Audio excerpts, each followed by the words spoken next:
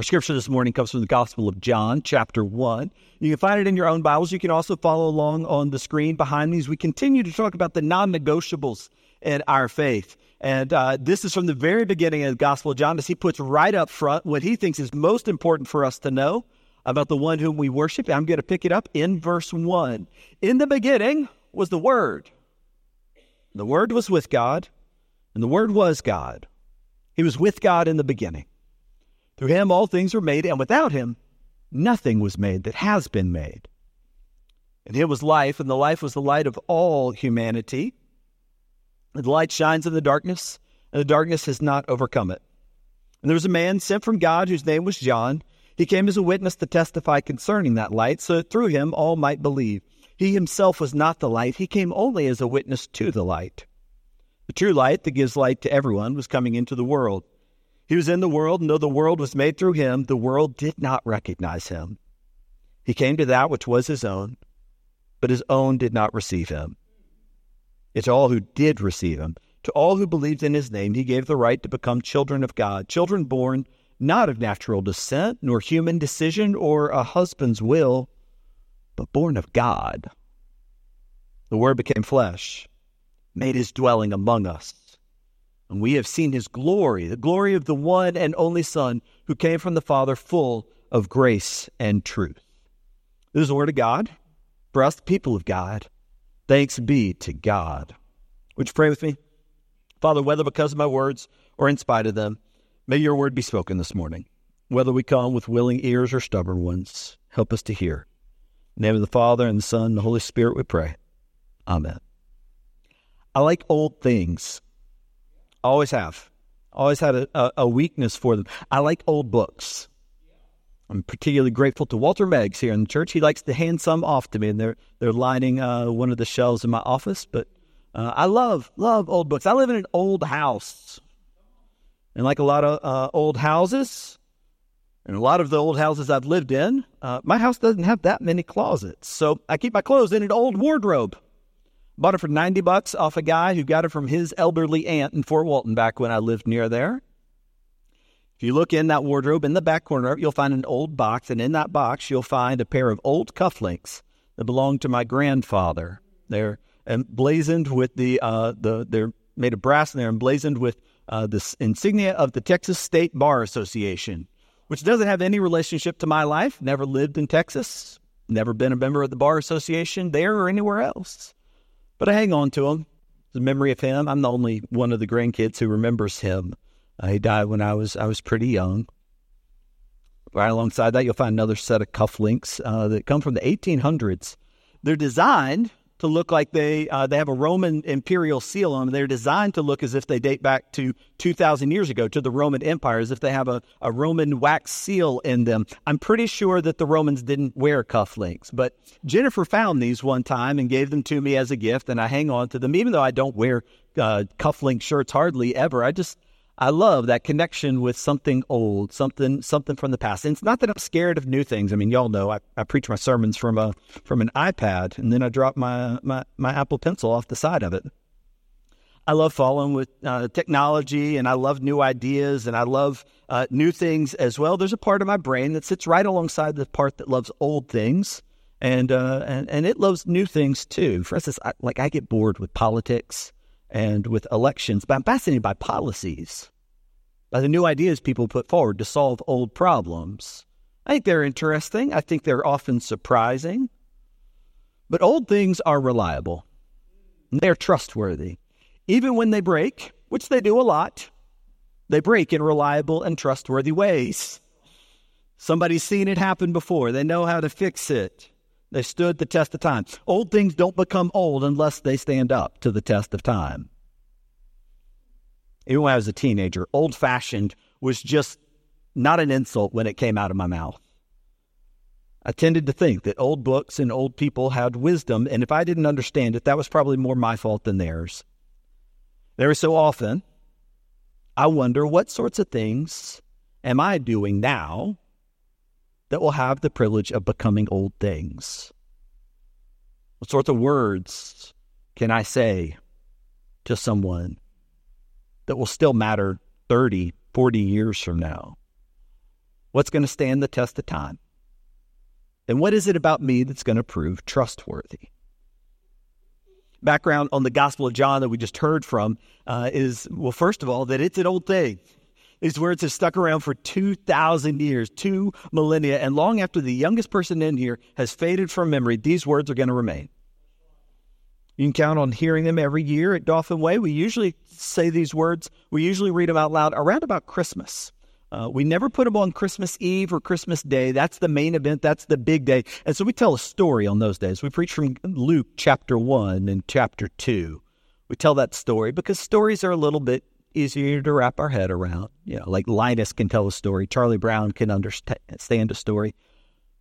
We usually take this verse and read it together maybe a week before Christmas Eve. Something to get us warmed up. When we do it, we usually do it while doing something like lighting a candle. Something that can make this very abstract verse feel a little bit more concrete. For instance, when we say, the light shines in the darkness, and the darkness is not overcome it. We like having a visual aid for that. Depending on how you measure things, the story of Jesus was actually already an old story by the time John wrote down this version. And when I say John, I want to be real clear. We call this the Gospel of John. We call the author of this John. The author of the Gospel never calls himself that. He calls himself the apostle or the disciple whom Jesus loved. If you get to the end of the Gospel, you'll begin to get the sense that this apostle is really quite old. Jesus' last words in the Gospel of John are about this disciple we call John. One guy says, well, what's going to happen to him? And Jesus says, well, what's it to you if he outlives everybody else? Those are Jesus' last words in the Gospel of John. And then John adds this commentary on that. He says, this is the one who testifies to these things and who wrote them down. We know that this disciple's testimony is true. It says wrote them down, past tense. All Bible scholars agree that the Gospel of John was certainly the last of the 4 Gospels to be written, and a strong consensus holds that it was written by a disciple, John, who had remained with his church for an unusually long time, as opposed to the other apostles who tended to kind of move and be on mission and evangelism in different places. John had been with his community for a very long time. And for years, this disciple had told stories. He had been the first-hand witness to everything Jesus had done. He had been the one who saw the healings and the feeding of the 5,000. He was the one, we are told, who stayed at the foot of the cross and saw what happened, and then who ran to the tomb and was the one to see it empty. And he's the one who's been telling the people there in this church about how it all went down. He's been telling the first generation of Christians what he saw. And now the time is coming for this disciple probably to die. He can see it coming, and he wants to leave the church something more reliable, something more trustworthy than just the memory of what he said. He takes the stories that he has been telling them, puts them on paper so that the 4th generation and the 20th generation of Christians can trust that they are hearing what the first generation heard. And as he writes it all down, the disciple doesn't just tell stories, he comments on them. He says, and this is what that means. He does this a lot more than any of the other gospel writers. In fact, we see this at the very beginning. Whereas Matthew and Mark and Luke, they open their gospels by telling a story of baptism or of birth. Instead, John reaches back way further than Jesus' baptism or his birth. He wants to make sure the church understands that Jesus has been at work, not since the moment he was born, not since the moment Gabriel announced it to Mary, but that Jesus has been at work since the very beginning, that his work is older than anyone's lifetime, so old that it's actually beyond time entirely. This opening to the Gospel of John, it is mysterious. It's not like the others. It is beyond our understanding precisely because it is eternal. In the beginning was the Word, and the Word was with God, and the Word was God. He was with God in the beginning, and through him all things were made. Without him nothing was made that has been made. In him was life, and that life was the light of all mankind. In him was life. the light of all mankind. Ever since Albert Einstein, we have said that time itself is light. It is the movement of light. It is measured by the speed of light. Time is the passing of light. We learn and now we say that the universe began with a flash of light. That before there was light, there wasn't anything else. That light was the beginning of time and everything.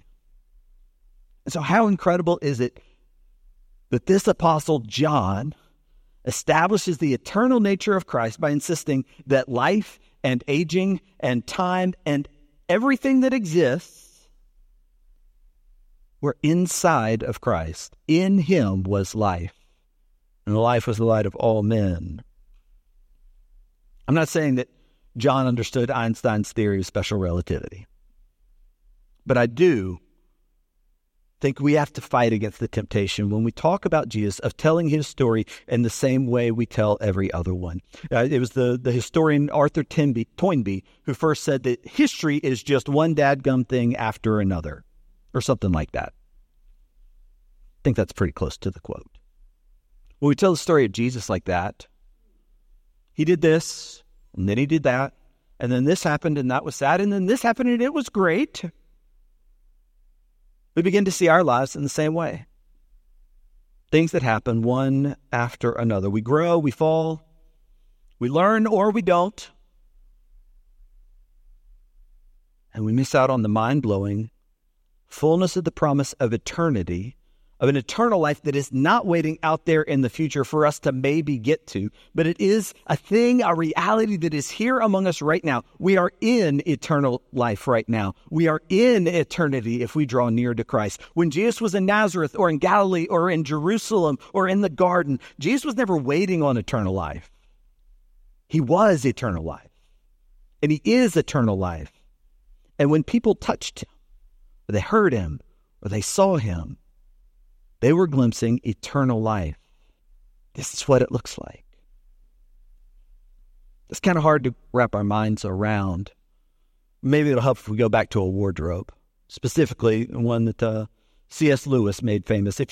I don't want to spoil the first few chapters of The Lion, the Witch, and the Wardrobe, C.S. Lewis's great classic. If you haven't read the book or seen the several terrible movies that have been made of it, I'm excited. The word is Greta Gerwig is going to make a Barbie fame. That's her next project is Chronicles of Narnia, and I'm hopeful this time they get it right. They failed so many times. I hate to spoil the first bit of it if you haven't seen it or watched it or read it. But in the first few chapters, if you've read it, you know the hero Lucy is trying to hide from her siblings. She goes into a wardrobe. She's going to hide at the very back of it, but the more she presses into it, the more she realizes she can't find the back of it.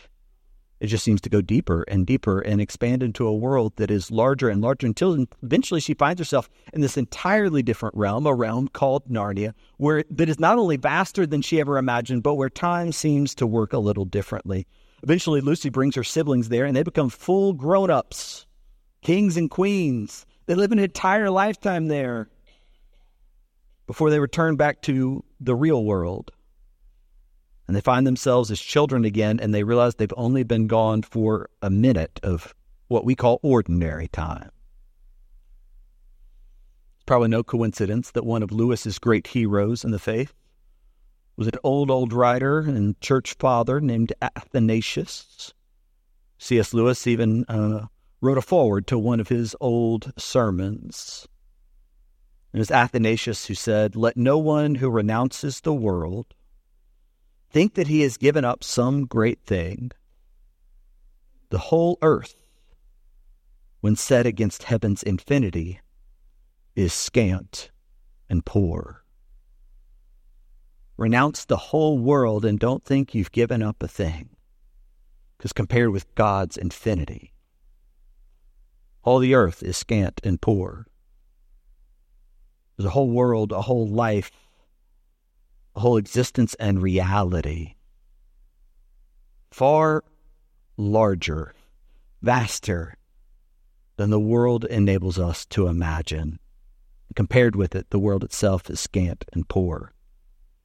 And that's what makes the second stanza of the Apostles' Creed non-negotiable for us. I believe in Jesus Christ, God's only Son.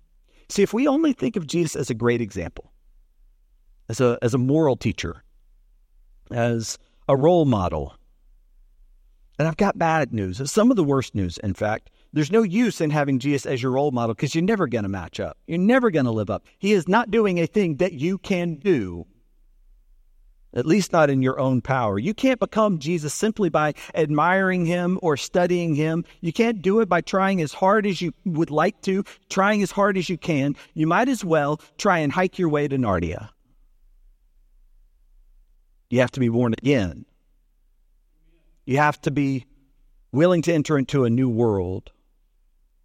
You have to live within the eternal life of Christ and let it live in you. Another way of thinking about it, or of putting it, is that eternity is not a thing you can schedule or plan or accomplish. The only response it calls from us is worship.